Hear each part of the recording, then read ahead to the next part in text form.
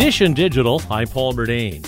We have more gifts for gamers in our Holiday Top Tech Gift Guide. CNET Senior Editor Lisa Edichico says, check out the Backbone One for around $75. This is a controller that plugs into the lightning port on your iPhone and essentially turns your phone into a mini Nintendo Switch. And it also has all the buttons you would expect from a console controller, like 2 thumbsticks, action buttons, a directional pad, and shoulder buttons. And CNET's Lexi Savides has an option for Android users, the Razer Kishi. You can essentially play full PC and console games on your phone screen directly.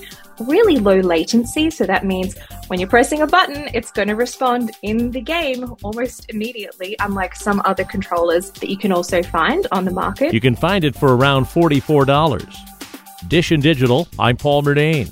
And there's more at WCBS880.com/Dish and Digital.